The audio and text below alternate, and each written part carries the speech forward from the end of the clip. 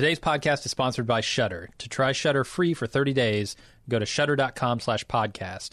That's shudder.com/podcast and use promo code Westworld. This podcast is also sponsored by Audible, who wants you to know that Amazon Prime members can get Audible for $4.95 a month for the first 3 months, like getting 3 months for the price of one. After that, it's only $14.95 per month. This offer ends July 31st, 2018. Go to audible.com/Westworld or text Westworld to 500-500 to get started.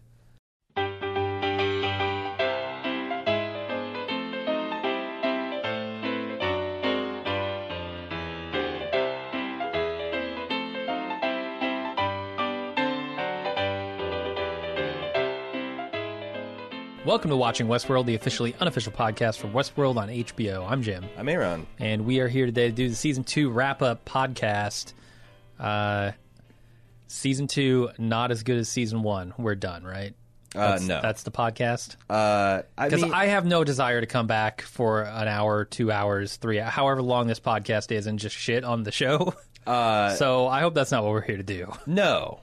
I think we're here to read a lot of feedback, a lot of interesting stuff about the forefronts of simulation theory and okay, all right, I can get going about that intelligence. stuff. We're here to maybe answer some lingering questions, maybe talk about our hopes and fears for Season 3. But yeah, I'm with you. Like, it does seem like the consensus has formed that Season 2 is not as good as Season 1. I think that's to me a fact. Other people reasonably disagree. I will say that, like, out of the 100-ish pieces of feedback we got for the wrap up, there's only like 2 that wanted to kind of like throw balance into the equation, and everybody else is kind of like, you know, as you said, shitting all over it. Well, that's the thing. I'm worried about the conversation, or I guess the thought about this show turning into Season 1 was amazing and Season 2 was absolute shit. It's not. And it's not. Like, Season 2 is worse, in my opinion, but yes. That's saying a lot. Or that's not saying, like, hey, it was terrible. Right. Because Season 1 was really good in a lot of ways, and I felt like the way I feel about it is ultimately Season 1, in its reveal and its confusion, paid off in a way that Season 2 did not. Season 2's reveal was not as interesting, in my opinion. Right. Or maybe it was like this weird series of micro reveals that didn't amount to the same thing that Season 1 did. Not to say that it was absolutely terrible. Right. It just didn't work as well as Season 1 and left me with a sour taste in my mouth. And I will say that, like, if it weren't for like Kitsuya and Vanishing Point, the penultimate or anti-ultimate, whatever, pre-penultimate, whatever it is. I think this would be a lot more negative conversation, because even when Westworld is stumbling and not performing at its highest level, it's still capable of offering stunning hours of television. Yeah. And like, if I look through, like, there's certainly standout episodes this season. You know, I thought that The Riddle of the Sphinx, where I think that's the one where you find about the Jim Delos being... That's great, yeah. I personally liked the Shogun World episode, the Akane no Mai. I know a lot of people scratching their head about, and especially after the season in the way it is, questioning the worth of that. But, you know, those 3 or 4 episodes, I think, are kind of justify the season. Having said that, I hope that the showrunners have learned from this experience, and, you know, like, my number one bullet point for, like, hopes and fears for next year is that I hope the show puts a primacy on character beats and emotional connection at the expense of the mystery box, because please, I feel like this season they put a primacy on the mystery box, and the characters and emotional connection suffered. Yeah, except for the almost completely disconnected episodes that you mentioned, right? Right. Yeah. Where you actually had time without jumping through multiple timelines to develop a relationship with the characters. So now, how much reading did you do of, like, the post season tour that Nolan and Joy went on? Did you read any of, like... Not much of it, no. The Entertainment Weekly interview with Nolan, I thought, was a little dispiriting, because it does seem like the stupidity and cruelty of man is very much something that he just believes. He thinks it's validated by looking at current events and the news, and that that we're at a depressing place as a species, and this is kind of his thesis on the subject. That makes me nervous because I don't think that matches reality, you know, and I think it's a typical kind of Hollywood bed shitting moment, you know, where like things are looking pretty grim, so fuck it, you know, bring on the robots. It's I don't know, it's almost nihilist in its outlook. But there's glimmers of hope with like Elsie and Lee, that when the robots break out and they see like humanity as a whole, that maybe it'll soften and we'll have some kind of like kumbaya moment where we can actually have reasonable, responsible, sober human characters with like, you know, the robot. But I got to get that pretty soon, or if it's going to be a one-sided thing, humanity's bad, robots are good, let's root for the robots, I don't know if I'm down for that. Well, yeah, I mean, the show contains sort of both of those views, right? That there are stupid, evil people in that universe, and there are also people who see what has been created here and appreciate it for what it is. Yeah. And both of those things are written by the same people. Yeah. So I guess I'm not, you know, having not read a bunch of the interviews and stuff, I'm not coming away with the impression that they have that fundamental belief. But I guess if you're looking at interviews, yeah, I mean that just seems like that's their motive of writing a series, is like to make a statement about early 21st century humanity. And yeah, there's a lot of scary, bad, no good things happening, but there's also a lot of, you know, reasons to be optimistic. And certainly we've been in worse places. And, you know, have survived and even thrived and advanced as a species. So I hope that they kind of temper that. Like I would have even liked to see like Dolores, as she's thumbing through the Charlotte Hale books and the Strand books, like maybe she should have read an Elsie book, or she should have read a Lee a book to kind of get the other side. But to me, like she was reading the top of the org chart at Delos and be like, oh, garbage people. I know how to beat them. I want her to read Lee's next book, not the one that he wrote previously, because that one is kind of shit. Right. But the next one, and also isn't that rejection of the show's core premise that humans can't change? Like they're saying that Lee was always. That's what I mean by like they're writing both sides of this. Yeah. Yeah. So I don't know. But that's the thing. Is like, are we going to understand that Lee ultimately didn't really change? This was just because, like, I did get, there was a couple emailers that sent in, like, there's one guy in particular that said, I think 99% of humanity is just like it's displayed on Westworld. And that's not consistent with my worldview, because I've certainly changed a lot, and a lot of people around me have changed a lot as we've gotten older and as we've had new experiences. And I feel like that's, you know, that goes back to that contrarian kind of cynical view of like, well, nothing can ever change. And you know, there is no free will and self-determination, all that stuff. That's like, I don't know, maybe it's literally true, but it certainly doesn't seem like it has any kind of answers or insight into how we move forward as a species. I mean, one of the things is like, one of the exciting things about an AI singularity, which I think is one of the things Westworld is trying to tell, is that maybe we could put our trust in an incorruptible superintelligence that would have only our best heart, you know, and like it can plan the economy and it can, you know, maximize human happiness as some kind of thing. Or maybe it, you know, why would it? Because we program it that way. Like, I mean, this space is where Westworld is operating in. Like, yes. It could be, you know, advanced artificial intelligence automation could be the thing that frees humanity from the drudgery of labor and allows us to take the next step into the stars, or it could be the thing that ultimately puts us in the ground. And how do you feel about that?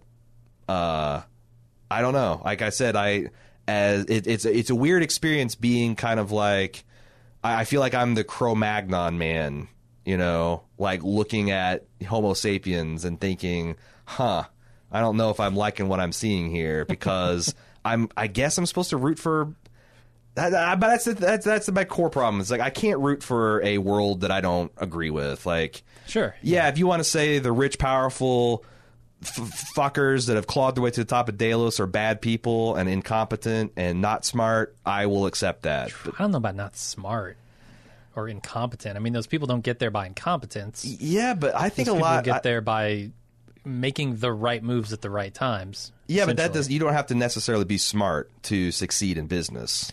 I mean, there's abundant evidence that luck and sure, you know, bad processes can lead to good results as often as good processes can lead to bad results. So it's kind of I just don't think that like I would bulk classify the 1% as dumb. No, Like I would bulk classify them as probably better than average intelligence. See, and that's eventually the point I wanted to get to is that people can be evil and mean and selfish and also very, very smart. Yes. And I didn't get that because it felt like at every turn the humans were just plotting stupid shit that was blowing up in their faces or costing way more lives than it needed to. And that's not like, you know, that you don't need to be dumb to be ruthless. Yeah. And I felt like, again and again, Delos just was shown to be stupid in the way they outlined things and the way they had their security forces and the priorities they... So anyway, a couple other things I want to talk about before we get to feedback. I know we had a problem with Dolores and using that Teddy bullet to make the Man in Black's gun blow up. A lot of people pointed out that... We learned this in the last season. He has a very special gun. It's like a 6-shot revolver that revolves around a single smooth barrel like shotgun that you can have like a 1 shotgun blast. And what people pointed out to me is that Dolores must have put that shell in the shotgun tube, and because when the Man in Black goes to put the gun to her head, he thumbs that lever to puts it in a shotgun mode. Gotcha. So she was just, I guess, goading him into using his like last-ditch shot to blow up his hand. But you know, that leads me to my other hope for the next season is I hope we get a better idea of what kills a woke host. Sure. Because people certainly, there are some theories about like, well, remember Dolores up until she gets remade into the Hale body was the Erector set host and not like the flesh and blood with like vital organs and stuff hosts, and maybe that's why she can take a lot more shots than Maeve can. But did we know that? I can't remember. I don't know that we know that. We know that at one point in the past, 30 years ago, she was a endoskeleton skeletal thing. Right. And they made some, I think there's arguable points in the first season where they made you could still believe that she is no longer like the Erector set version or she's actually a flesh and blood one. I don't know. But unless they show her face open up, I'm not, and now she can't, right? Her body's gone. Right, so, right. It's a moot point, but like, to me, I guess I wish they had made that point a little clearer. Yeah. Like, well, they made the point that, look, Dolores can bring hosts back from the dead, or what their programming tells them is dead, right?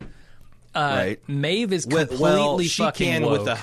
with the help of a tech. Like if she had an iPad that she could interface, she can't just do it mentally. All right, but Maeve has all of her core features unlocked, right. And she Ultimate can't even wake herself up, right? Even though she's done it before. Like, right. They're mixing their messages here completely with these hosts, and I find it very confusing on top of a show that is already intentionally confusing in its timeline. Right. Yeah, like if I need to know why Dolores looks like she's so much tougher than Maeve. Is it like gumption? Is it drive? Is it the fact she's on a different chassis? Like, I gotta know because it's a big problem not knowing if people are really dead because that's ultimately the stakes. You know, if we're talking about immortality versus non, then like life and death is really the only thing that matters. Like money doesn't matter to these things. They're setting it up as if choice is the only thing that matters, right? Yeah. Like the William bot or whatever he is looking, trying to prove himself that a system can't define him, that he has a choice. Well, and also that for some reasons the machines are fascinated by William because in the far-flung future they're continuing to bring him back and to try to answer something or understand something. Yeah. That's also, I was kind of surprised how explicit the showrunners were in their interviews about like that. Like, oh yeah, it's definitely in a far future, and he's been brought, and he's like living in a hell of his own creation, and the robots are bringing him back for some reason that he doesn't know.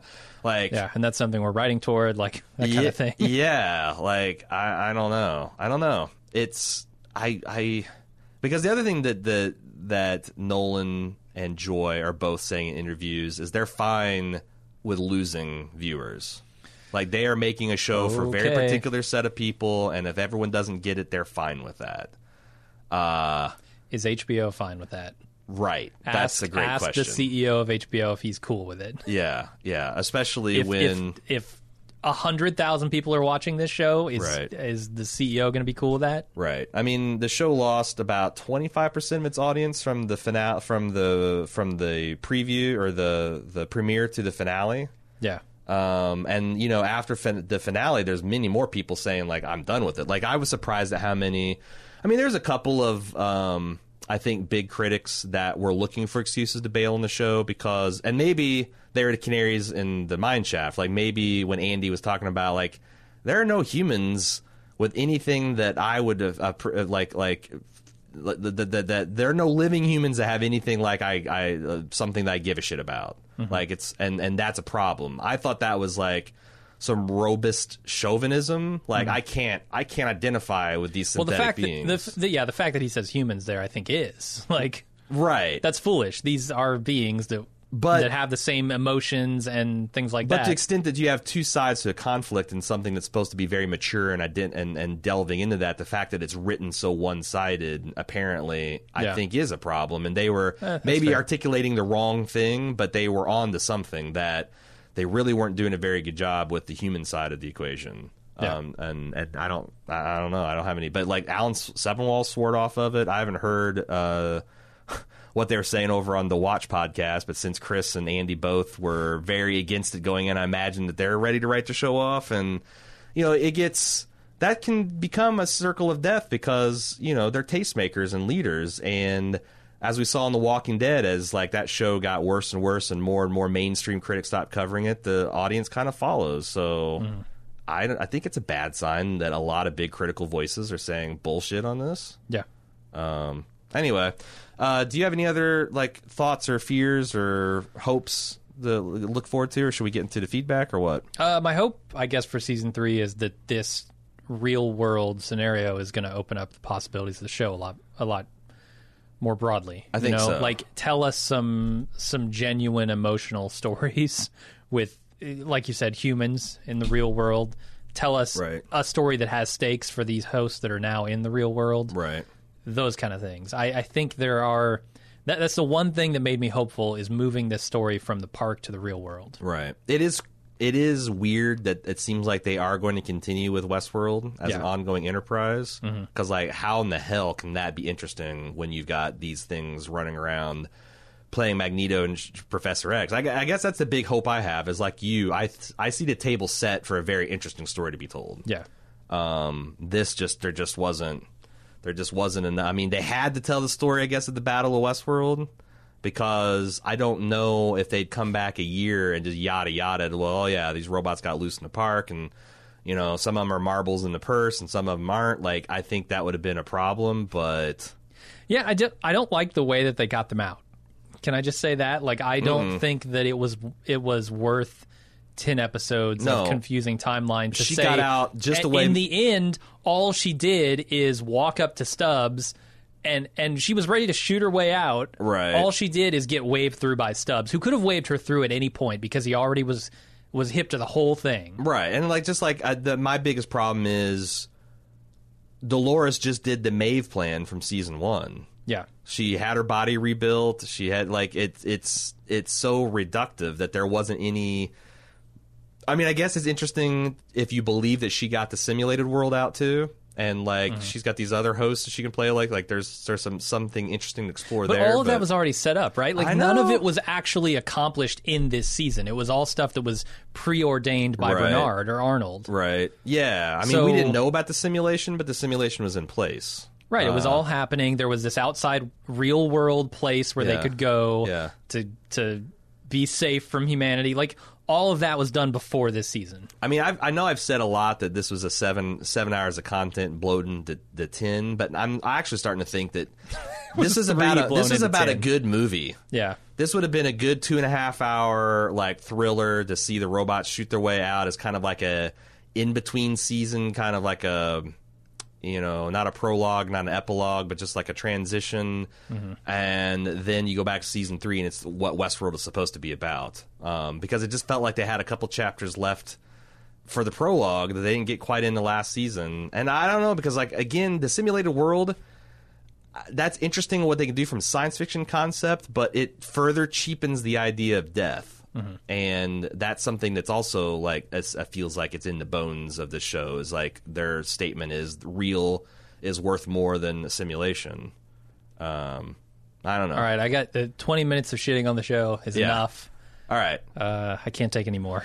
Before we get on with the discussion of our wrap-up, wanted to mention, of course, we're wrapping up our coverage of Westworld and The Expanse all in the same week, which begs the question, and I did use that phrase wrong, it raises the question of what we're going to do next. Well, we're going to stay on HBO for a bit, and we're going to consider their miniseries Sharp Objects, which is based on a book title of the same name. It looks pretty cool. Looks very psychological thriller, maybe some horror, maybe some supernatural stuff. It looks like a lot of fun, starring Amy Adams and a bunch of other famous people.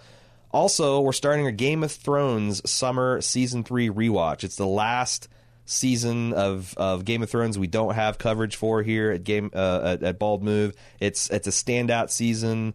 It's one of the high water marks of the series. It's going to be a lot of fun. We're going to be doing that for the next 10 weeks.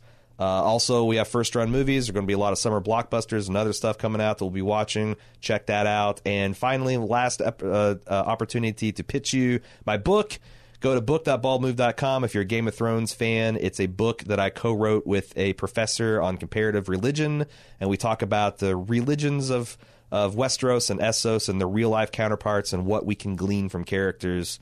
And the understanding that gives us about future plot points. You can check that out at book.baldmove.com. We've had a lot of updates. We just posted a snippet, like 4 pages of the book, as a preview for you to read. Check it out at book.baldmove.com. All right, well, let's start off. We got 3 emails that I want to talk about some, like, the broader concepts here. Okay.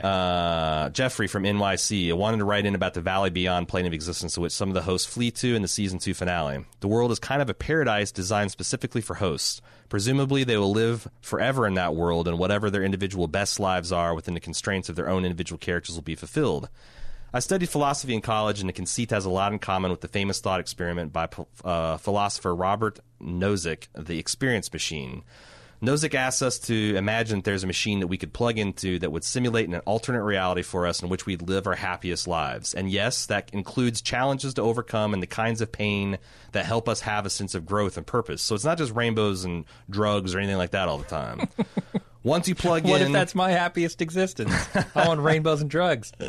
Once you plug in, you wouldn't know that you'd plugged into the simulated experience. Everything would seem real to you, which he then asks, would you plug in? If happiness, pleasure is all that matters, shouldn't you? One common reason people say that they wouldn't plug in is there's something intrinsically valuable about reality, that even if reality is painful, that's the real thing that makes it more valuable than any amount of happiness in an experience machine. Wow. That's a bizarre take to me, but okay. Well, okay, I want to talk about it. When Dolores refuses to go to the Valley Beyond with the rest of the hosts, preferring hardship to come in the real world, it about knocked my socks off. What she followed it up by calling back to her previous conversation with Bernard, reality is that which cannot be replaced. I couldn't believe it. I have strong suspicions that Nolan-Joy combo must have had Nozick and the experience machine in mind. Yeah, I fully believe that those two are like the Stanley Kubrick of this age, are reading everything they can about philosophy and virtual realities and things like that. Why? So I thought you would agree with, because I kind of agree with the idea that there's something wrong about this simulation that can let us live our best lives that seems inauthentic to me. Like that there's something it's like Cypher, and is ignorance bliss, or is it just ignorance? You had a very immediate reaction to like, yeah, you should just totally plug into that. I mean, I don't know why in a universe that it doesn't give a shit about you and that you can't actually accomplish anything anyway because, heat death and all that. Right. Why a virtual reality would be any worse from like a permanence perspective than a non-virtual reality. I mean, the other question is, if you didn't know it, I think it's a truly moot point. Like, the only thing you could say is if you were aware at the end of each day that this is just a simulation, that maybe that gnawing, like sense that, like, I didn't earn this, or like, yeah, I had a tough time and I overcame the death of my father, but it's still the simulation, so I knew the rainbows and sunshine was coming. That's that thing. You'd have to be completely ignorant of it, and I guess that's what they're going with the robots going into the Great Valley. That they've got this mythology that allows them to believe that they can escape to this world that's a paradise, and that it is real, and that's why they can be happy in that. People like Teddy and Akichita and other people that we see as serious characters. Mm-hmm. I think I don't think you can have. I think the two things of, like, feelings of accomplishment and feelings of growth and knowledge that it's a simulation are mutually exclusive. I don't think you can have both of those things. Right? I think you're probably... I mean, I don't... Because if the system is designed to give you the inevitable outcome of positive experience, then you can never say, I earned that thing. Right. And that is... something that certainly drives a lot of people, myself included. Yeah, is the feeling of accomplishment that you've right. worked for something and that work has paid off. Right. You worked hard. You called your shots. You had some luck on your side, and you maximized it. And there you go. Yeah, but if there's a machine that is inevitably pushing you toward a positive outcome, right? I think you would have to be ignorant of that fact in order to feel any kind of accomplishment. Because otherwise, it's like playing a video game. It's worse than that, because you can lose a video game. If you can't lose and the machine is forcing you to win. I wonder how, like, it would, like, because I used this, like, my dad dying. Like, that's something in a simulation that would probably happen. Like, so there's certainly sadness, but, like, I'm trying to think of how it would deal with a human that just falls into a deep depression. Would, like, your neighbor turn out to be a psychologist? Or would it just change your brain chemistry to where that just doesn't happen? Like, you don't get caught in the rut that leads to a chemical imbalance that causes a depression. Like, I don't know. Yeah, that's an interesting question. I think in that case, like, or maybe you maybe don't have to stick closely to the rules of reality. If you're ignorant of the fact that this is not reality, then a wise old wizard could come to you and say, I can bring your dad back. Right. Oh, I guess that's true. I didn't even thought of that. And all you have to do is go find me the frog leg or the eye of Newt or whatever. Yeah. And then it would fucking work because it's a simulation. Or maybe it knows you so well that it paces. Like, it knows, like, hey, he's had a run of good luck, so he can deal with, like, the loss of his father now. And we're going to make sure everything else is pretty copacetic to where... they're not going to... I don't know. It's an interesting question to explore. And I wonder... because it means something different to everybody, I think. Yeah, and I'm wondering because, like, a lot of the other stuff I saw the showrunners talking about is how... like, someone asked, like, is it a safe assumption that people like Teddy and Akichita and those we saw enter the valley are not going to be big parts of the plot moving forward? And he goes, that's probably as safe as assumption as anything you can make. And I'm like... Yeah. To me, so. that I want to see, like, are these people living their best lives, or is there something that's bothering them because they see that it's artificial, or the fact that, like, even if they are living their best lives, anyone could come and discover them and be like, let's say Dolores loses her battle in the outside world and they go find wherever this host paradise is and they shut it down, they snuff them out, like, if I don't know, if the world just fucking ends, that's not your best life. No. And you had no control over it. It's your best life up until you have no life. It stops. Yeah. So I don't know, because the other thing is, like, the other disquieting thing is when I start talking about this is you realize that this is just all subjective. There is no objective best way to deal with this, and there's, like, because as you said, like, you can't accomplish anything in the universe. No. Like, eventually it will be wiped out. You have to define your accomplishments yourself, and your benchmarks have to be kind of like the ones you set yourself, because there is no winning this game. No. There's no game to be won. Nope. You're going to die, and so is the universe. Right. And, just go listen to Matthew McConaughey in season 1 of True Detective if you if you don't believe me. All right, let's move on to our second heady email. Darren S. In your discussion of the passenger, your question about whether there's any advantage to using brain imaging rather than just observational behavior of the host. I'm in political sciences. He uses fMRI, functional magnetic resonance imagery, to study political cognition. Oh, fuck me. Interesting. There's nothing I like about this email. The question, Nothing. The question you asked reflects of the dominant perspectives in political science in the 20th century, behaviorism. Related to the ideas of psychologists like B.F. Skinner, this view is that we should give up trying to figure out why people do things and just focus on the observable behaviors, such as the way they vote, and see if we can predict them based on other things we can observe, like responses to political surveys. That approach, combined with rational choice theory, that people make rational decisions consistent with their preferences, worked really well and enabled political science to learn a lot of valuable things about the behaviors of citizens, politicians, parties, nations, etc. But by the start of the 21st century, it's pretty clear, however, that observing behaviors wasn't going to be enough and that not all decisions were quote-unquote rational. So I and other researchers started turning to tools such as biology, like brain imaging. In one of my studies, we observed the behaviors of people who were Republicans or Democrats while they were gambling. It turns out you can't observe any differences at all in the gambling choices made by people of either party. Observing only behaviors tells you nothing. However, if you look at the real-time brain imaging data, you can correctly classify someone as Republican or Democrat with an 83% accuracy based on how their brain is processing their gambling choices, even though the resulting behaviors are identical. While such a strong result... One of them's looking at the chips saying, are these chips pregnant? Oh, my God. I nearly killed everyone with that. Yeah, you did. The summer cold combined with that. While such a strong result might lead one to think that our politics are somehow hardwired, it's important to note that our results were way stronger than expected based on genetics. Political attitudes and ideology are about 40% heritable. Or, looking at your parents, classification based on parents is only 69% accurate.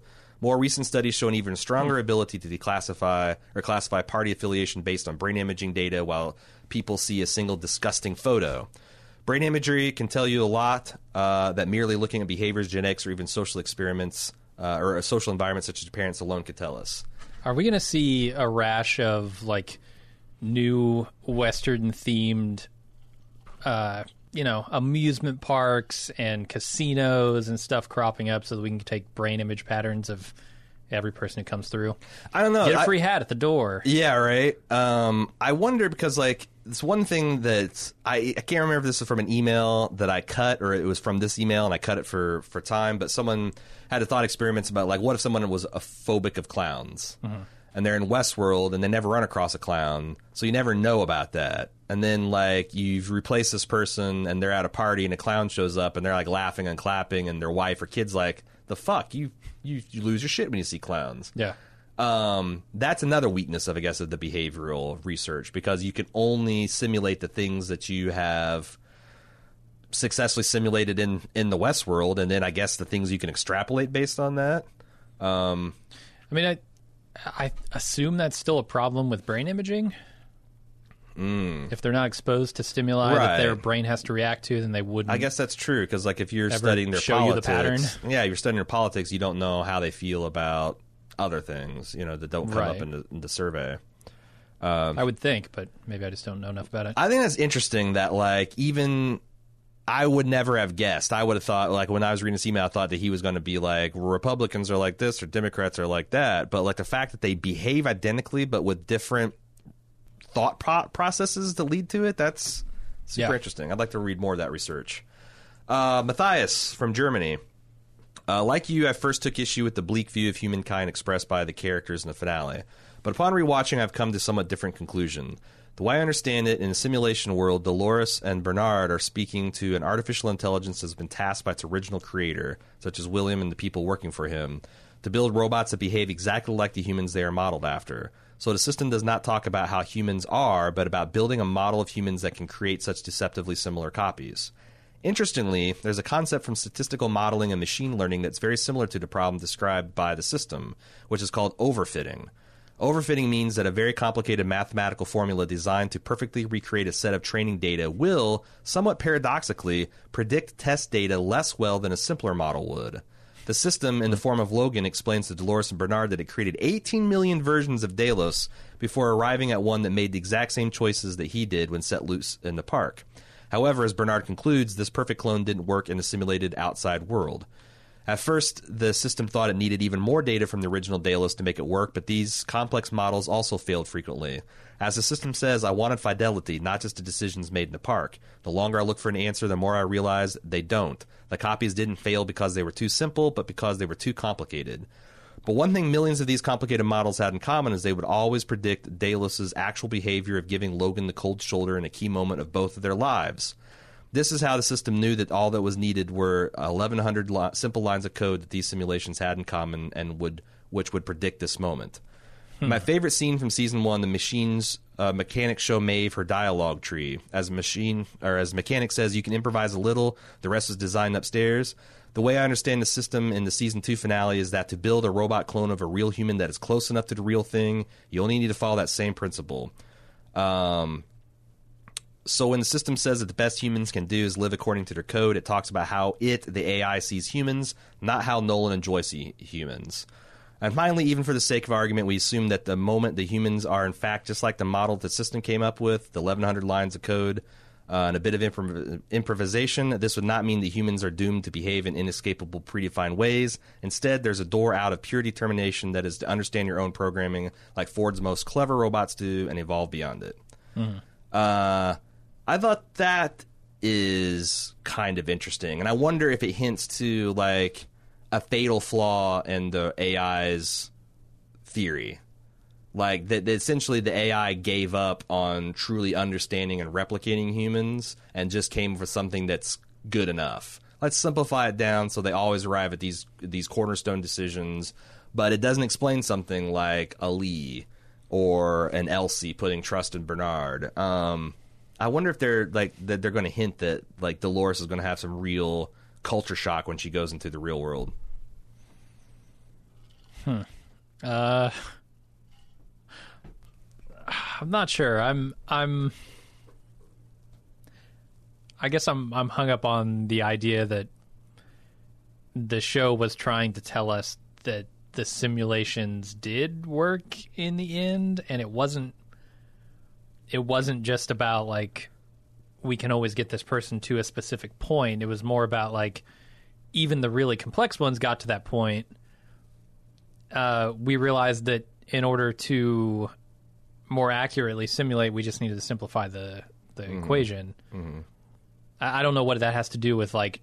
Are you saying like they put these simulations on a path with a simpler formula that would always lead them to certain points intentionally? So it seems like that, like they strip away everything. Because I thought it was exactly the opposite. Conclusion. Well, I mean, it does seem like that's what the Logan system said, that like, you know, I ran through all these iterations and it would always go crazy when it got pressed into flesh, and the reason was because it was too complicated, so it has to be more simplified. I still don't understand. To me, they still haven't done a good job of explaining what exactly, you know, pressed into flesh. Like, they're not pressed into flesh. Their brain is still a marble. Right. So, like, you know, if they had said there's a conflict between the brain and the endocrine system or something like that, but like, it's not clear at all to me, like, if you have a simulation that's successful and stable, if you put that simulation into another computer system, like if your app is on iOS and it works fine, and then it fucks up when it goes to Android, well, then you fucked up. You haven't copied everything correctly, or you haven't made the allowances for the different. The microphones are different, or something like your drivers don't work. You need another right? abstraction like you need layer. New iDrivers, or right. You need new motor function drivers. Like, but it's not. Kind of it's not like, oh, our program must be fucked up at a fundamental level. You just haven't translated it correctly.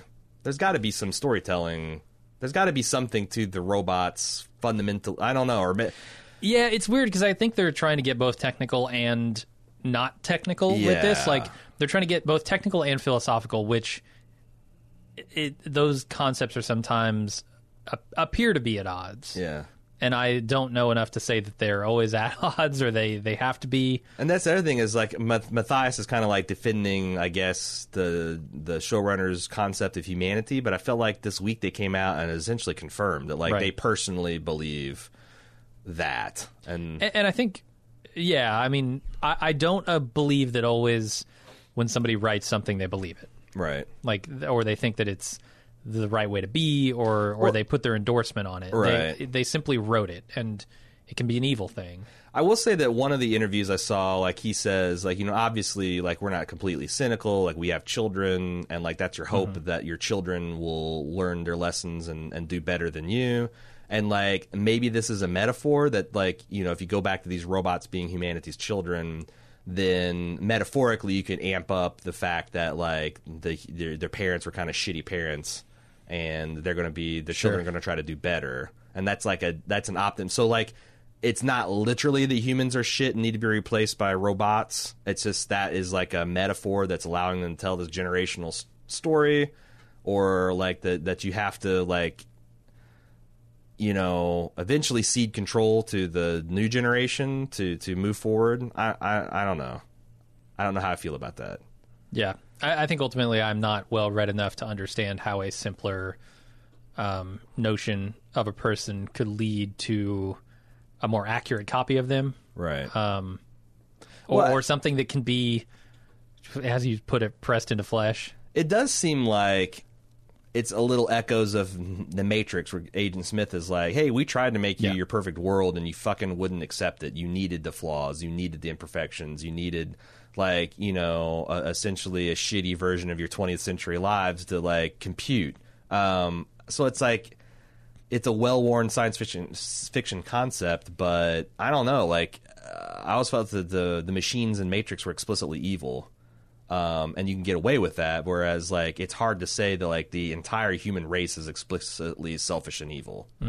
I'm also, maybe these are the people, maybe the people who are well-read enough to understand the intricacies of how this all works are the people they're making the show for. Maybe that's the audience they're talking about, and that's fine. Maybe this show just is not for me from that perspective, but also I feel like those people still want a compelling drama. Yeah, right. With characters, both human and AI, that they can sympathize with. No, I completely reject the premise that you can only tell this story from such a black and white perspective, and it has to be confusing, and they're doing that to weed out the dumb people. Like, and this is not even a thing that I want to pick a particular nit with. Like, this is not the reason why I have a problem with the ending of season 2. Right. It's not because I didn't understand how, in physical terms, this thing could work. I'm willing to go along with him on that ride. It's the other issues.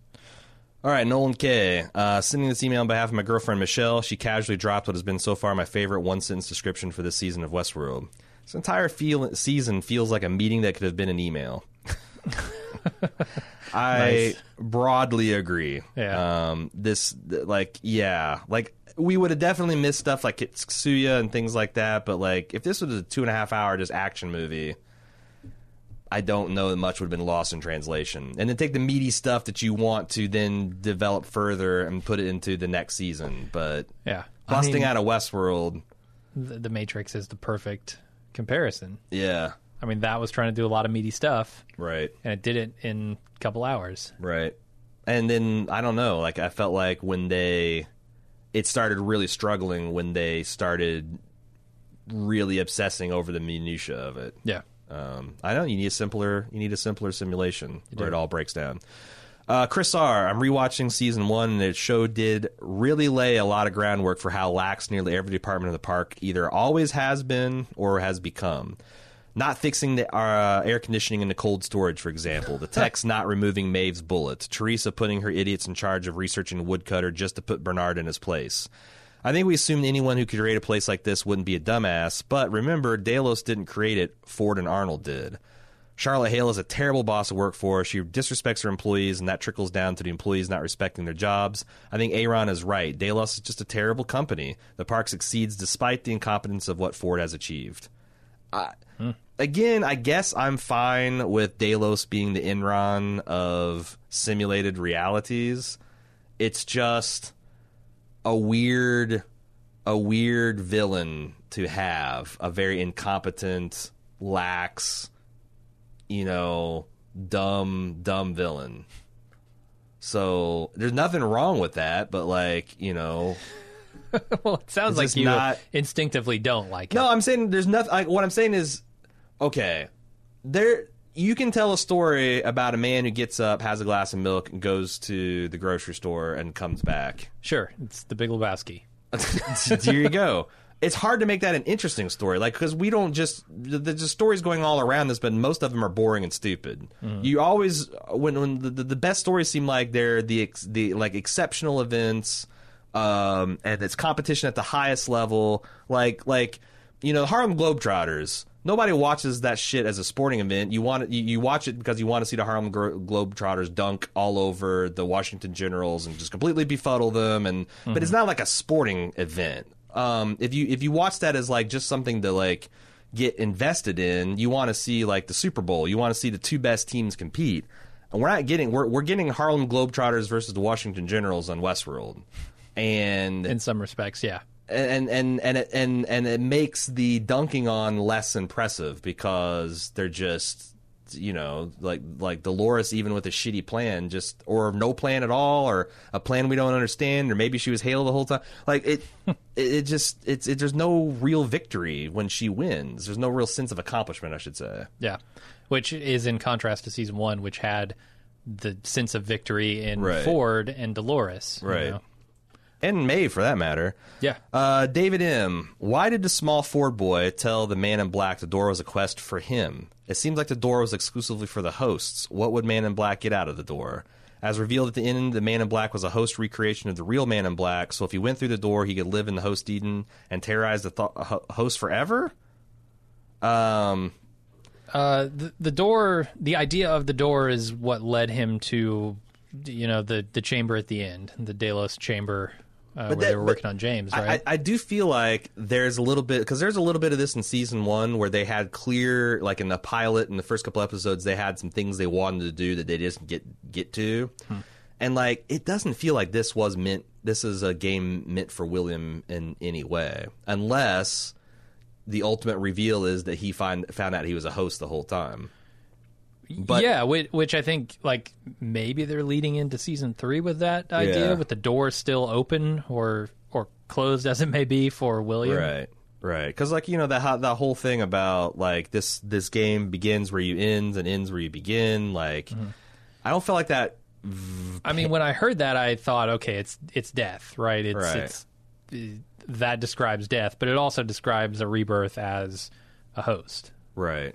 So, I mean, for me, like, the idea of the door was the thing that led him to the knowledge that he is a host. And that was his door. What was when Ford said one last game?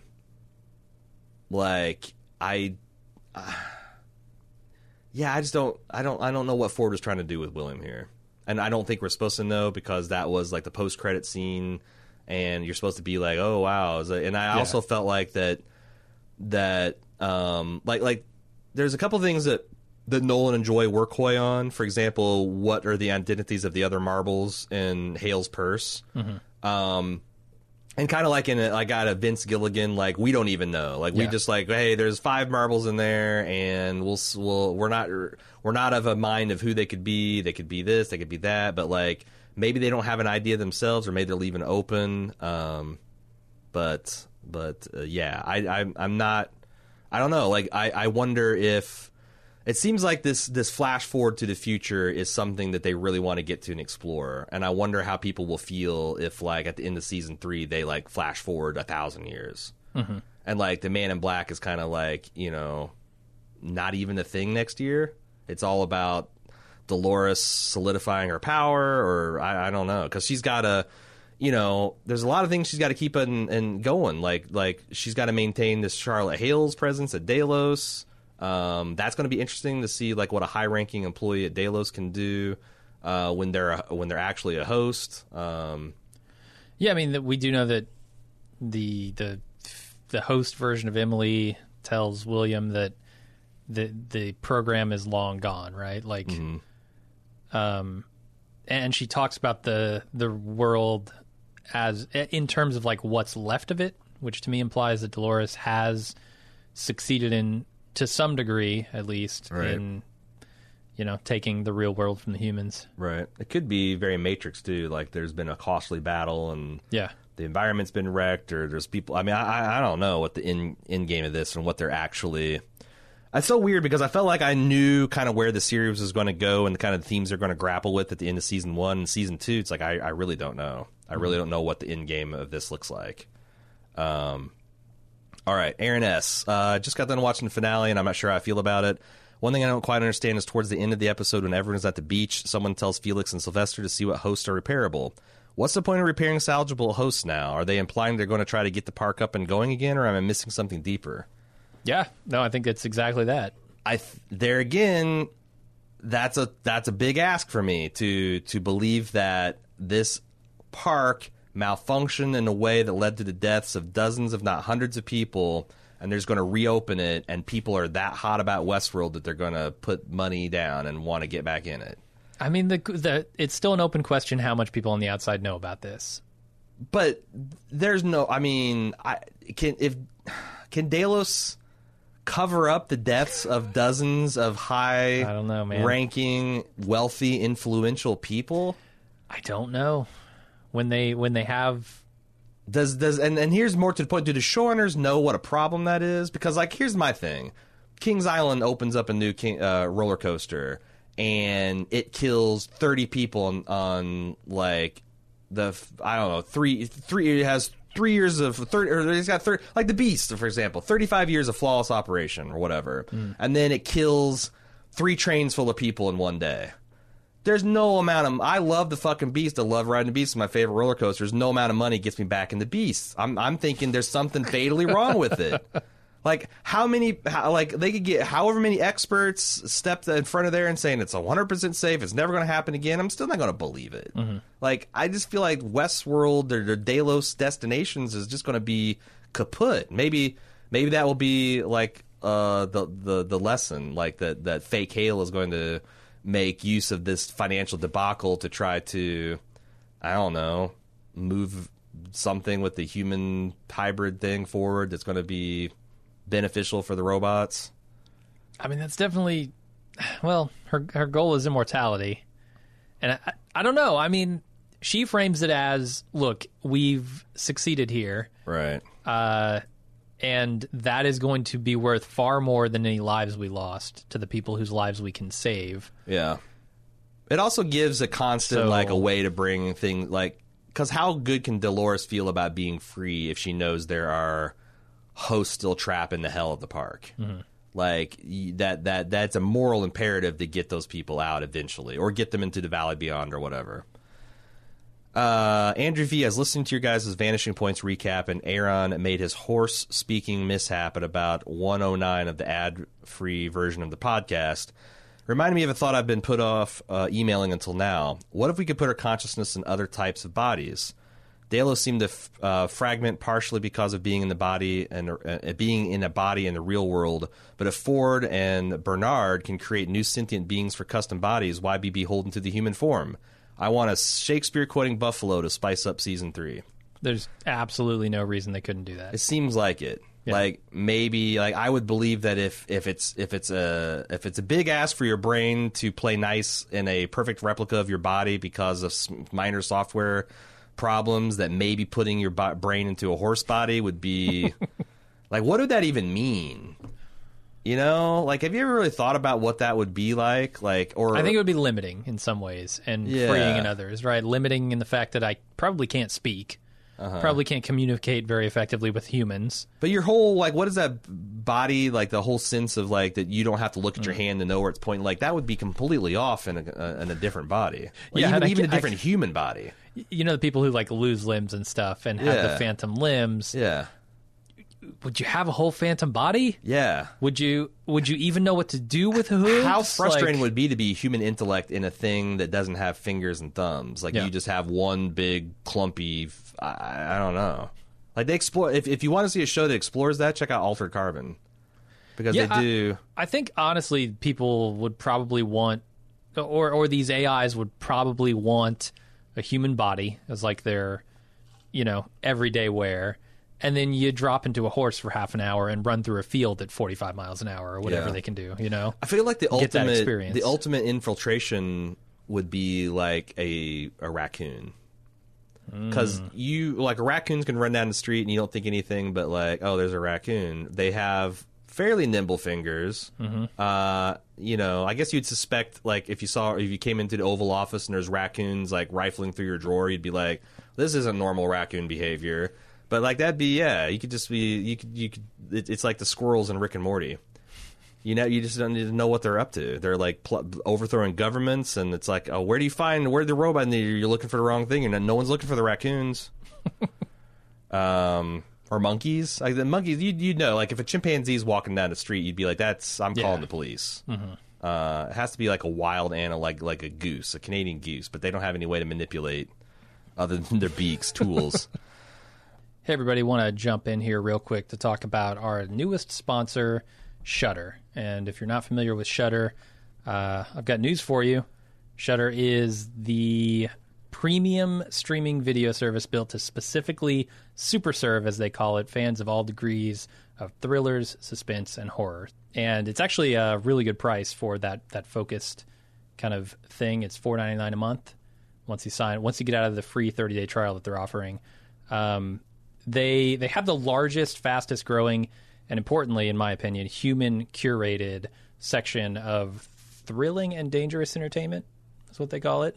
Can I die? Is this like Westworld? You might. I mean, Oculus Rift can do some pretty cool stuff.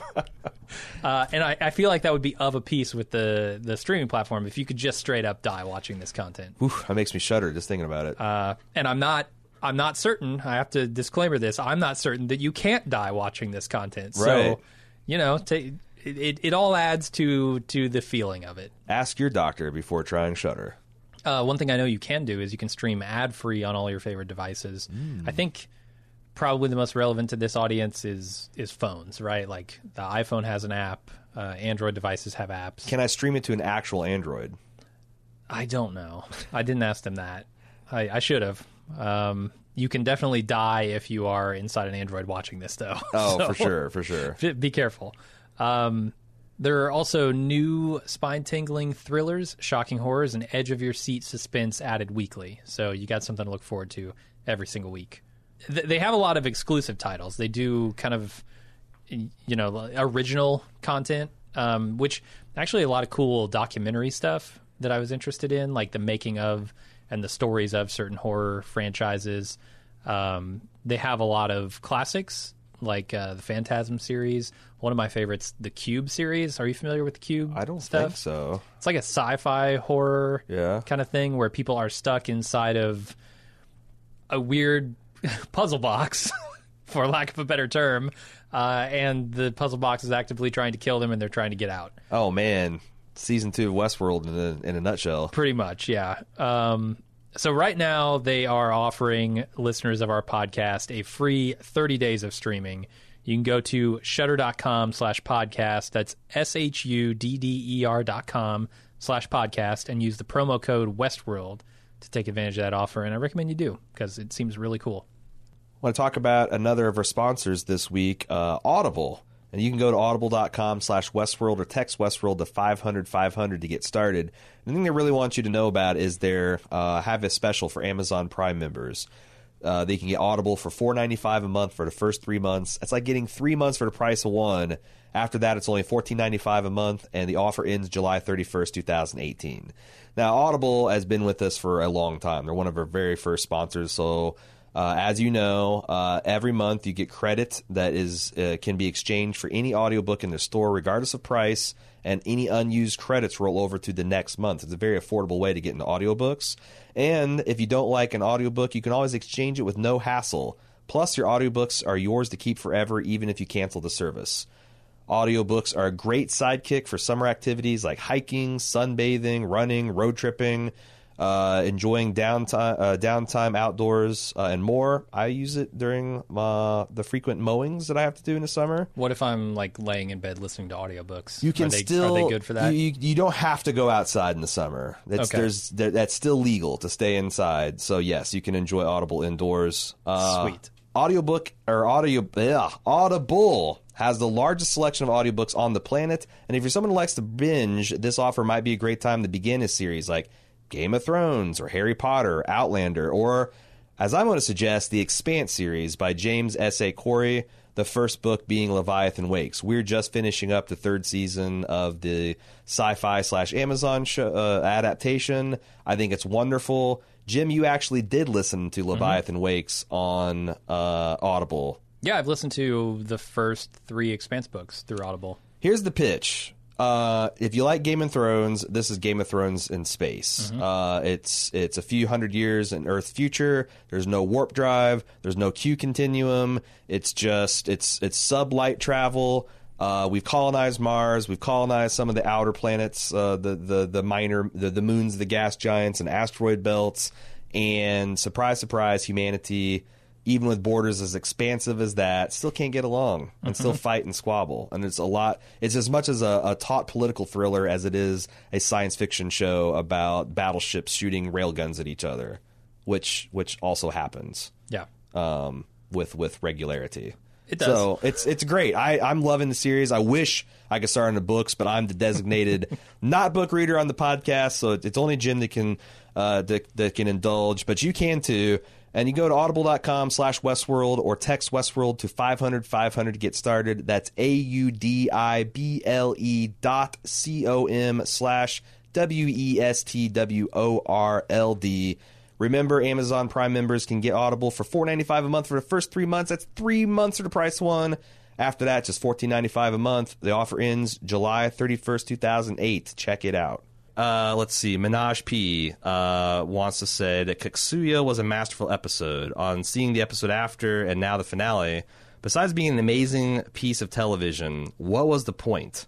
Akichida seems like he was an afterthought. Even if it's a purely build-up episode to show other ways in which the hosts wake up, why have it as an 8th and a 10-episode season? It has set expectations for me that went nowhere. Yeah, I think they needed it for us to care about the door, the Valley Beyond. Right. Because most of the people who went through that were part of the Ghost Nation tribe. Right. And if they didn't do something drastic and make us care about them, then none of that would have played. I don't know that I mean, I guess what you're saying is there needed to be, like, you got the hosts that are woke, like Maeve and Dolores, and you got the hosts that are deluded, like the vast majority of like the Clem 2.0 and the guy dealing cards at a table full of dead men. And then you've got, like, the guys like Akichida, which are the flowers growing in the darkness. And they needed something like that to give Dolores stakes. Like I'm going to season 3. Like, Dolores just can't turn her back on Delos Destinations because a lot of her fellow, a lot of robots just like her are still there. I don't know, and it's a way to, I guess, get people like Teddy into future seasons, even though they weren't fit to make it to the door. I don't. Yeah, it's tough to say, like, where that episode should have been in the season. I think 8 might have been a little bit of a mistake, but I think that it's clear to me that the Ghost Nation was intricately written into this season. Yeah. They wanted them to be a big part of this season, from, the idea that they're shepherding other hosts to this door, and they played with the time there, and they showed us what they were doing after, or why they were doing the things they were doing after they showed us what they were doing. But ultimately, like, I think Akichida is the emotional cornerstone there. And if we don't care about Akichida, we don't care so much about the Ghost Nation in general, because we don't know them. And so, when we see them ushering other hosts off to this Valley Beyond, it's not as important to us if we don't know at least one or two of them. Yeah. What does it say about a show that a casual watcher almost certainly has to watch an episode multiple times to figure out what the heck is going on? I feel like I didn't need to do that in season 1. It says that they've the sliding scale between emotional investment and keeping the audience's attention versus the mystery box is way too fucking far to the mystery box side. And I'm seeing that a lot. I'm seeing a lot of people state that, like, this is a big commitment. Like, this isn't a show you can watch for an hour and talk with your friends for a couple minutes. Like, this, I mean, just to fully participate in what Westworld has to offer, you have to put 5 to 10 hours into it. Yeah. And go to other sites and listen to podcasts and all that to get 100% of what's going on out of it. And I don't know, maybe there is one person out there. Like, I don't know that's entirely true. Like, I do think that I wish I could flash myself Man in Black style, the movie, not the person, and watch this season without doing anything but just like, that's a cool hour of television. Can't wait to see what happens next. Because I wonder if some of this stuff is overblown because you get jumbled up all the theories that turned out to do nothing. And this is this goes back to why this theorizing is not great, because it just muddies the water and gets people's expectations, and people start getting really attached to things. And you're just designed to, you're supposed to watch the show and just have your mind blown every episode or two. And then, the trouble is I don't feel like they stuck the landing. I think the landing was very confusing. Yeah. And so if I'm just a casual watcher and all I'm relying on is the show to tell me what's up, right, I missed the point at the end. And like, why did they think it was important for us to be in Bernard's headspace while he jumbled his brains? Like, to me, that's purely just to make things to keep the reveals safe and secret till the finale. Like, I got zero benefit. Yeah, they're going for a feeling. I get it, but it just isn't a feeling that I wanted. Right, like when your character who you're supposed to is the POV character for the audience is screaming, "This isn't a dream, it's a nightmare." That's not the feeling I think you want. This all-consuming despair, and like, fuck it, I'm blowing the show's brains out. I don't know if that's exactly the feeling you want going in with 30 more minutes left in the finale. Let's see. Minaj continues, and this is his final point. There are so many things that we have to hand-wave this season. The Delos human incompetence, the overall reason for the robot rebellion. Humans knew this was a park and not real life. Timeline twists that don't add any value at all. But in the end, there was just little to no payoff for it. You almost certainly knew going into Season 2 that the robots would find a way out of the park. As they did at the end, it was just underwhelming. Still like the show, but man, it's not easy to stick with right now. We'll see. I mean, honestly, next season's going to make or break. If this season, I would say that next season is as confusing and hard to follow and ultimately disappointing its payoff as this season, then I don't know what the point is continuing to cover. But no, I'm worried now that you've told me about the interviews they've given, because I think next season will define what this show is to me. And if next season they double down yet again on the confusing timelines and the tricky mystery stuff, then I will see that is what the writers care about, and this is not the show for me. Yeah, and that's fine. Like, I'm not going to begrudge anyone that still likes it, and we're getting ahead of ourselves because you just never know. Like, we go back and listen to our season 2 wrap up of Mr. Robot. I don't even know if we did one because we were so kind of like over it that we're like, fuck it, it's not Yeah. But if you listen to that, we talk almost the exact same way. Like, we thought the show was going to be one thing, it turns out the other. Then season 3 came back and it's better than ever. Like, this could all be premature, but for sure I would say that season 3 ends up a lot like season 2, shrinking audience, less interest, less emotional attachment. Then again, I don't like to do shows for episodes that we just continually carp and harp on. It turns into The Walking Dead, where it's just us climbing to the top turnbuckle and people's elbowing the show every fucking week, and that gets old. Yeah. Erin P., there's often part of your podcast where at the very end of the spoiler speculation section where one of you, Reed Aaron, will dig into the tiniest detail and start following a trail of what-ifs to the point where the other, Reed Jim, goes, "What? I can't even remember what we were talking about." And it's not that it wasn't an interesting idea, it just requires so much detail from so many places that you can't follow along anymore. To me, that's what the finale felt like. Yeah. Like the writers have been sitting in that proverbial podcast studio so long that they ended the show on a series of what if, oh my God, but like, what if moments that only the people in that room could really follow. There are moments where I could tell I was supposed to be having an emotional response or a holy shit realization based on the delivery of dialogue or a swell in the music score, but I was genuinely confused about what timeline I was in, and the information was new to me or just new to the characters that it lost all of its oomph. I still enjoyed it. The performances were good, albeit a bit rushed and compacted. They had the classic problem with the series of bottle episodes leading to a finale where all the emotion built up in 3 or 4 episodes ago is blunted by the fact that there's too much time elapsed and too many additional epiphanies to get through. There again, that's a consequence of the jumbled story approach. They had to do it that way because if they didn't, it would just give the game up, which I think they should have done. Yeah. I think they should have done. They should have just given up the mystery box this season. Connor O.B., after listening to the Instant Take cast and digesting the Season 2 finale, I thought of an in-universe reason for the Delos security and employee forces inadequacy.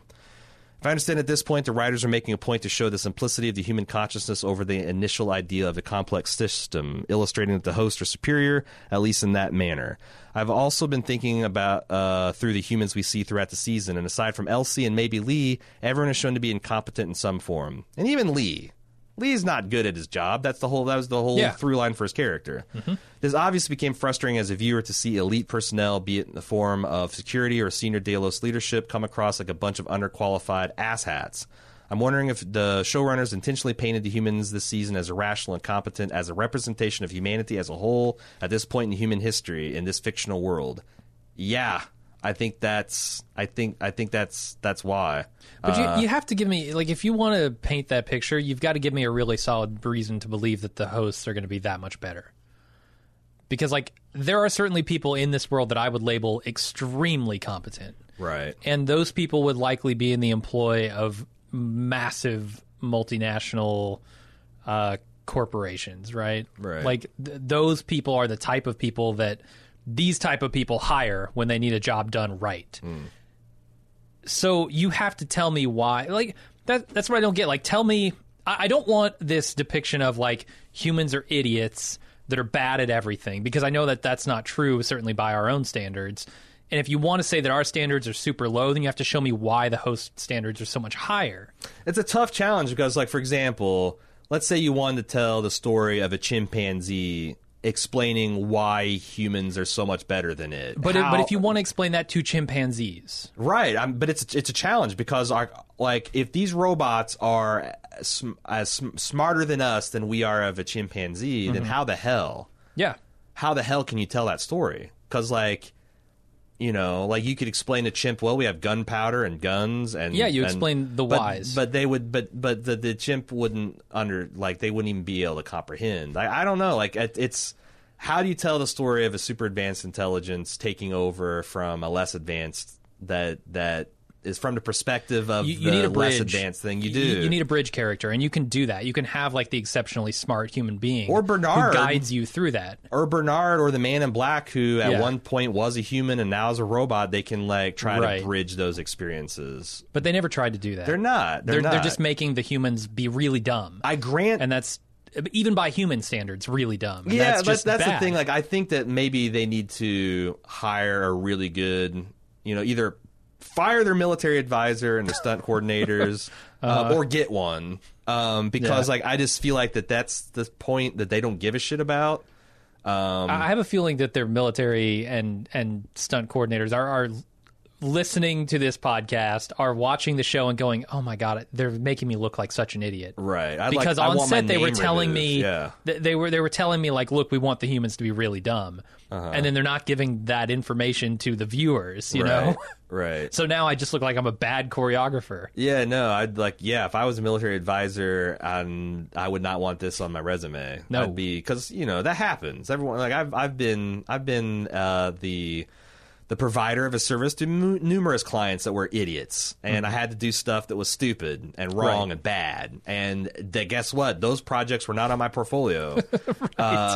But yeah, there's a way to say that. Like, what I want to see is the humans coming in with a smart, foolproof plan that Dolores just dunks on because she's that much better. Yes. What I got is humans inexplicably acting like they had mental problems and cognitive disorders, and Dolores with equally flawed tactics and strategy just prevailing. Yep. Because she can't be killed, apparently. She's got a titanium frame and the bulletproof brain, and fuck you for trying to kill her anyway. Anything else, or should we move on? No, let's keep going. Sam W., where Season 1 is intriguing, engaging, and dramatic, Season 2's trickery and riddles left us completely cold. After such an explosive season finale last year, the scene was set up to move up a gear, but this season felt like an aimless meandering around points we've heard plenty in Season 1.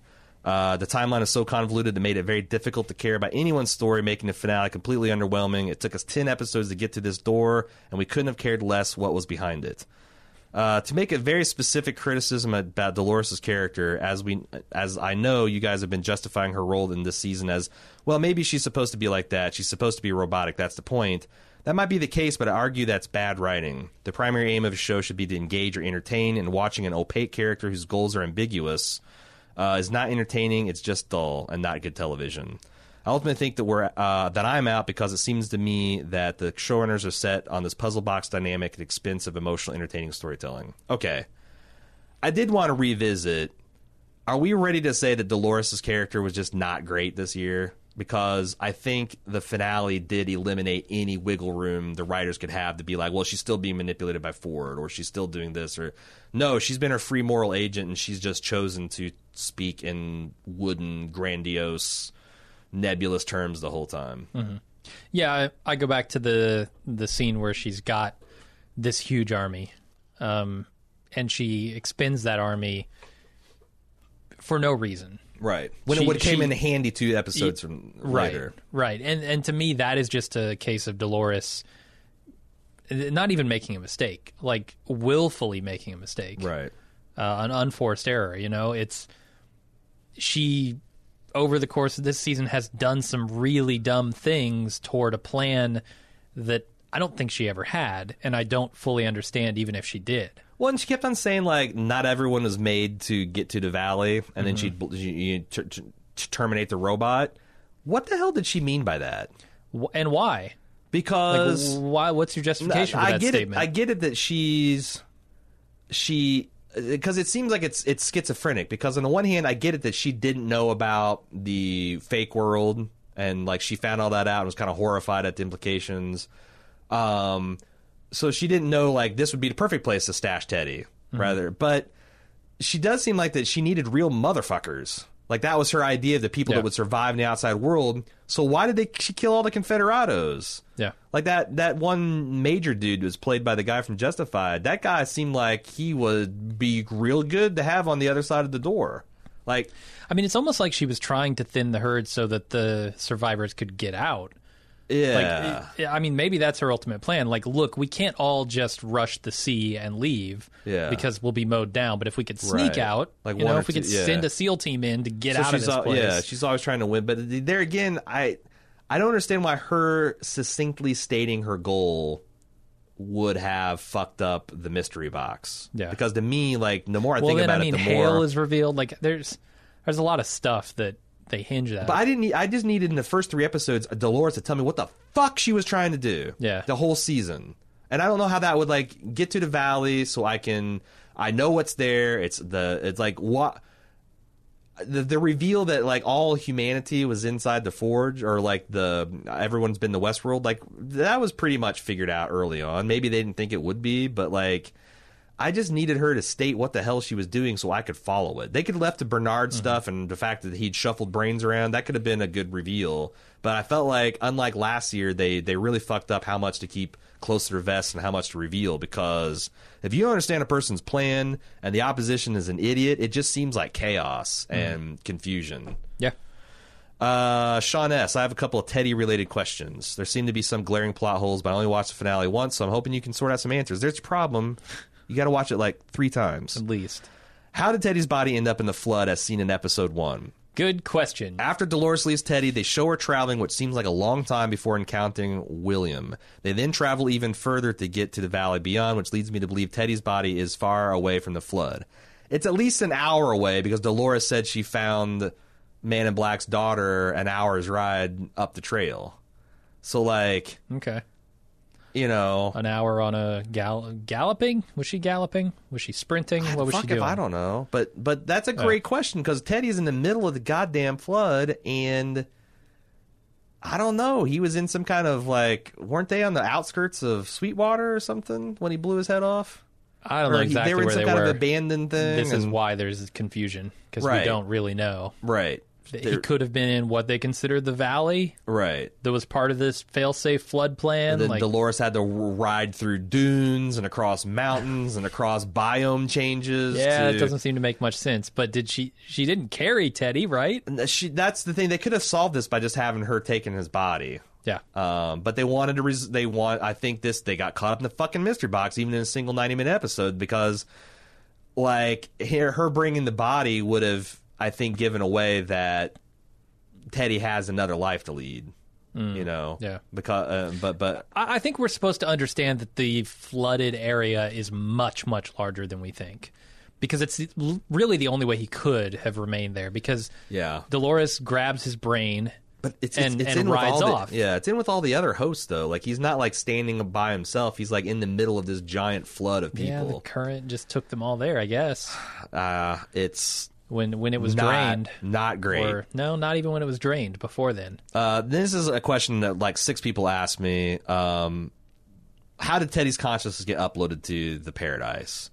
There's an explicit scene where Dolores says, I got one more soul to load, and she drops a marble that you presume was Teddy's that she dug out of his skull. Yeah. And then it says that, new profile accepted, and he's in there. So that is that's just something that you got confused in 90 minutes of craziness, but it's there. Which, should we take that to mean that Teddy is only in the Valley Beyond, or is there a potential marble copy of Teddy floating around? It does seem like they made it clear that when you go through the Valley Beyond, that your marble gets wiped. Like whatever going through that halo or load, it just, because like the brains are described as virginal. So I don't.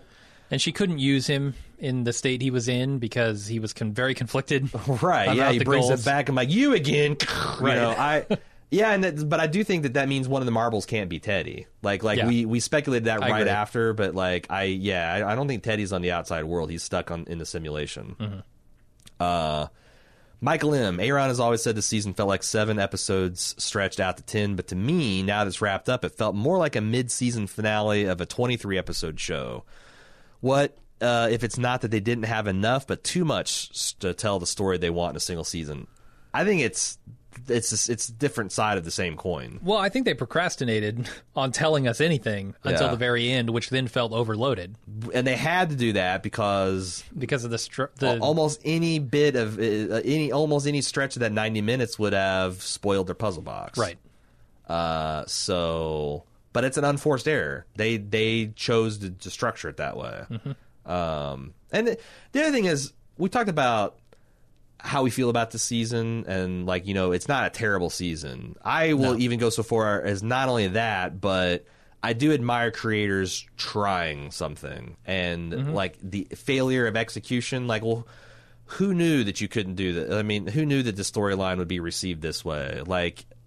Sometimes it's a tough ask to say that not only do you guys got to be creators that push the boundaries and push and think outside the box, but you also have to have a batting average of 1,000. I just don't think that's fair. Yeah, I'm just trying to think how this show is. I think season 1 pushed the boundaries much more than season 2 has ever done. Right. Season 1 was all about consciousness and what does it mean to be conscious? How does consciousness become a thing that exists? Right. Those, to me, were questions that I have not seen dealt with in other shows or movies. And I'm sure they're out there. I just haven't seen them. But, virtual realities where AI exists and AI trying to get out to take over the real world, those are well-worn concepts within sci-fi. Right. So, I look at season 1 and I go, man, they were really ambitious with their themes. Yeah. In season 2, I go, it doesn't seem that ambitious, and they failed. Yeah, and I'm sympathetic to them being stuck, because I do think that the robots, as they wrote it, escaping Westworld was not fundamentally interesting. But if they had just yada that part, people would have bitched and whined. So they had to tell the story. There's not a lot of meat on those bones. They did the best they could, but ultimately that this needed to be all part of the prologue to get to the state of the show where, and it feels this is very similar to the other show we're doing, The Expanse, because it's hard to believe that 3 seasons in, the prologue is over, but after you see the finale, it's oh shit, this thing's way bigger than I thought it was going to be. we're at that point in Westworld where the robots are outside. They're different factions of robots outside. They're like this world went from this Mesa complex to the entire world. Yeah. And that's fundamentally exciting. And I'm fine with shows doing that. It's just, again, the pacing was all off because that's a story that needed to be told, but there wasn't enough meat to those bones to really tell it. So I had to gussy it up with simulations and Delos schemes and all this other stuff. And also, I think some of this feels like they're also trying to still play homage to the original material, like the Future World sequel to Westworld, which is all about them replacing the world leaders with robot copies. Like, right.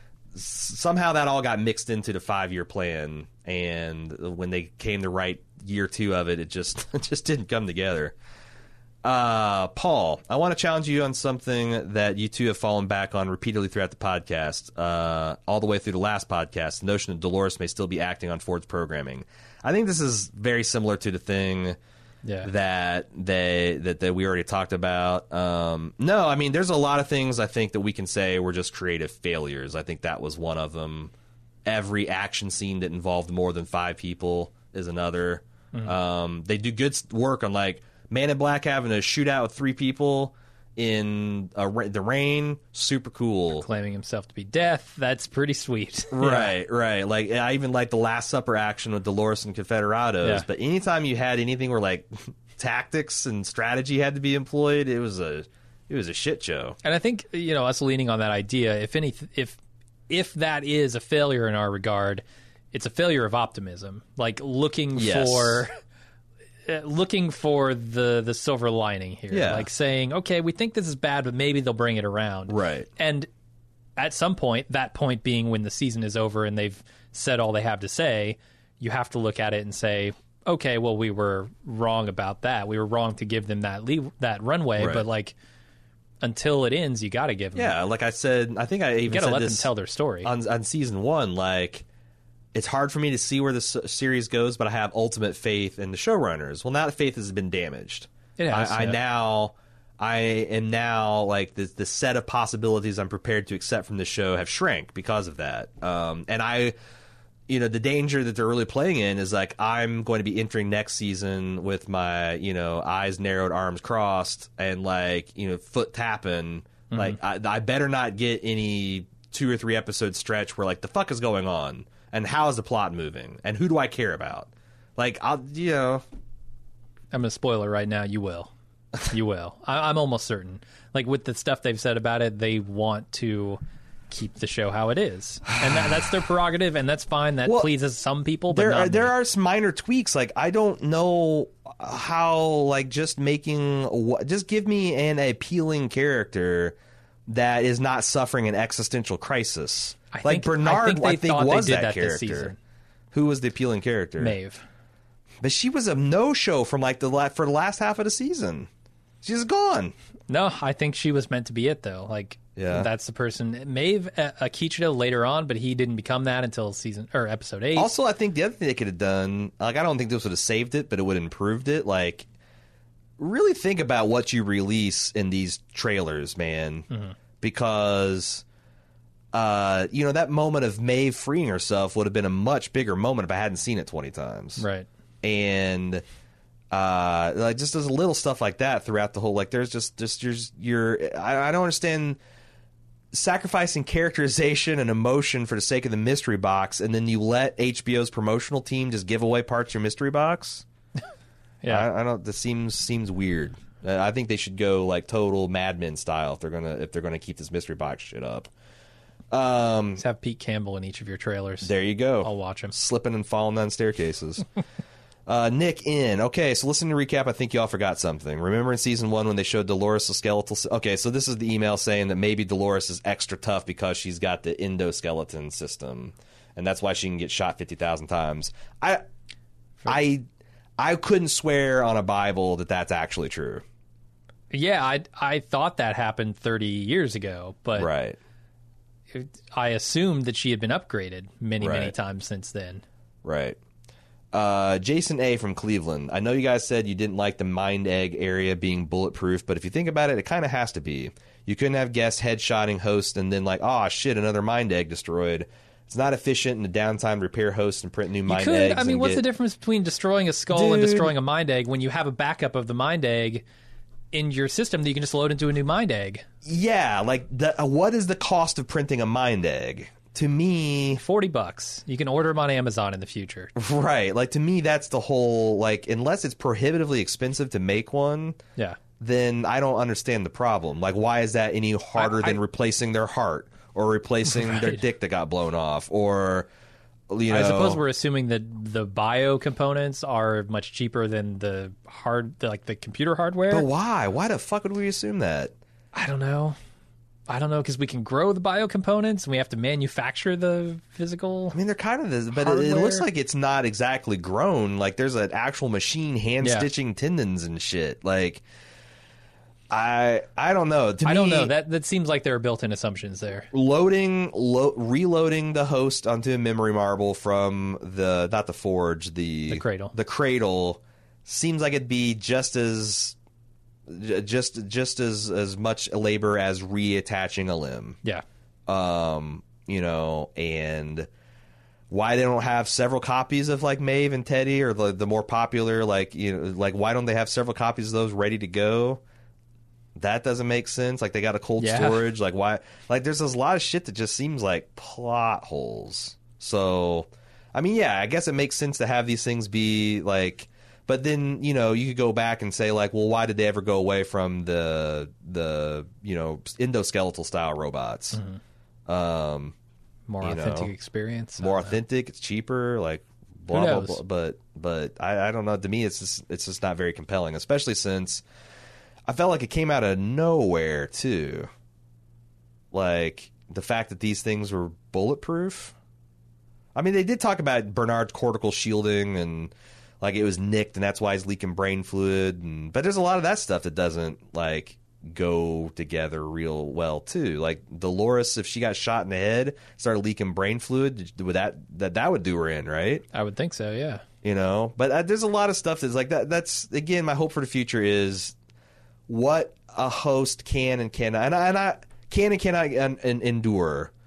I can't have many more of Elsie, like, you know, Bernard's on death's door and she just like, oh, I programmed you to ignore this until we can get it fixed. Like, and I'm prepared to accept that, like, in heroic moments, heroes can rise above. Like, I expect Arnold Schwarzenegger in a movie to take more than a shot or two to go down. Right. Like, right? I get it. There is heroic exceptions, but I need to know what the fucking baseline is. Because right now I have zero idea. Unless the whole endoskeleton thing is a deal. And then why can't we have Dolores say that? Like, you know, like, why can't, like, a character be like, what gives you the right to have the valley and I don't? And she could, like, fucking open her face and do something cool. I don't know. No, I mean, it goes back to the episode where, you know, I pointed out some of the writing crutches that they used over and over and over again in that episode. And my ultimate feeling is these writers are not infallible. Right. Like, they will miss things, obvious things to the audience that sometimes the writers just won't see because they're too close to the material. And here's the problem I guess I have with that is Westworld takes its time. Yeah. Like, they took a year off to get this right, quote unquote. And I just don't see where the stuff was. I don't see where the details were sweated this year. I really don't. To me, the broad strokes of this season are fine, and I actually admire them, and I like the ideas. But every piece of the detail where the plan had to advance, it left me very cold. Every piece of plot mechanics where this is a position, both people want it, only one can have it. Let's do the attack. Just none of that shit made sense. Because that was the whole outline. That was the script. Right. No, I think they need to sweat. That's my other hope for next year is that, like, if you're going to take 18 months off, it better feel like there's a lot of time spent in this writer room getting everything just so, and I didn't feel it. And that's our podcast. That's the wrap up. That's going out on I guess a low note. Yeah, big wet one. But I also feel like that's representative of not just our views, our honest opinions, but honestly, the majority of the fandom at this point is a little cold on Westworld. So yeah, anybody who was in it for more than just the puzzle box, has not been satisfied by this season, in my opinion. Right. And I don't even know how people feel about the puzzle box stuff, too, because a lot of that stuff seemed like it was misdirection and red herring, and it was a lot of, like, the stuff that I remember, the things that seemed like had value was the person that identified the valley beyond, and that was the same location as the flood. That had value. The people that were predicting that other robots would be in other bodies has value, but shit that, there was, I don't think anyone called the fact that Hale had been replaced essentially in the midpoint of this season. I mean, other than the fact that everyone said everyone was a host. Right. Just shots in the dark, sure. It's kind of like at the end of it's weird because like at the end of season 1 of True Detective, like that's a great series of television, I think, but more than half of the really woo, oh my god, look at all this crazy attention to detail shit didn't matter or was accidental. Mm-hmm. And so like how satisfying could the puzzle box be?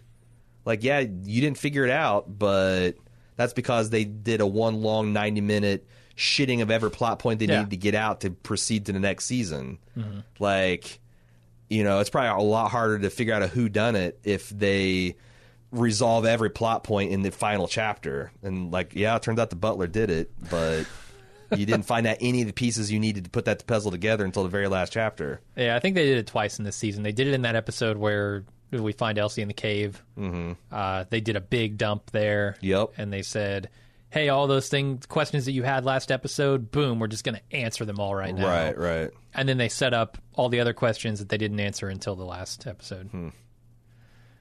And that's kind of it. They did 2 big chunks. Well, I can say thank you to everyone that did come along on this voyage with us. I just thanks for listening. Thanks for your support through the club. I really appreciate all the feedback we gotten this year, all the activity on the forums. Hopefully next year will be better. Yeah. But if not, I mean, if we'll be there either way for the fans that want to see the whole thing burn down, or the people that want to see them recover from a stumble. Like, honestly, I'm rooting for the show to succeed. I am not in a hate-watching spot. So this was not the stumble that makes me stop watching the show. Right. It is the one that makes me go, well, they need to make up for it next season. Right. And the other thing, unfortunately, means I just can't extend them the same amount of leeway that I did this season, where there was a couple points where, and we got called out for it because I think people could tell that we were blunting our criticism. But I felt like it was warranted because I had this could all be nice and neat, tied up in a bow in the passenger episode, and everyone's singing praises to it. It just didn't work out this season. Yeah. So next season, if Dolores is acting weird or I can't tell who's living or dying, I'm going to be loudly talking about that from the jump, which some people might find annoying. But yeah, I don't know. It does feel like that. Also, I'm almost 100% convinced that we're not going to have Westworld in 2019 because like one of the interviewers was saying, are we looking at 2019 or 2020? And Nolan's very careful to say this takes time and HBO's not rushing them, and I just took that to be there's no way they're going to be ready to start shooting in time to have it out next year. Yeah. So I guess see you in another 18 months. Sure. Until then, I'm Aaron. I'm Jim. Later.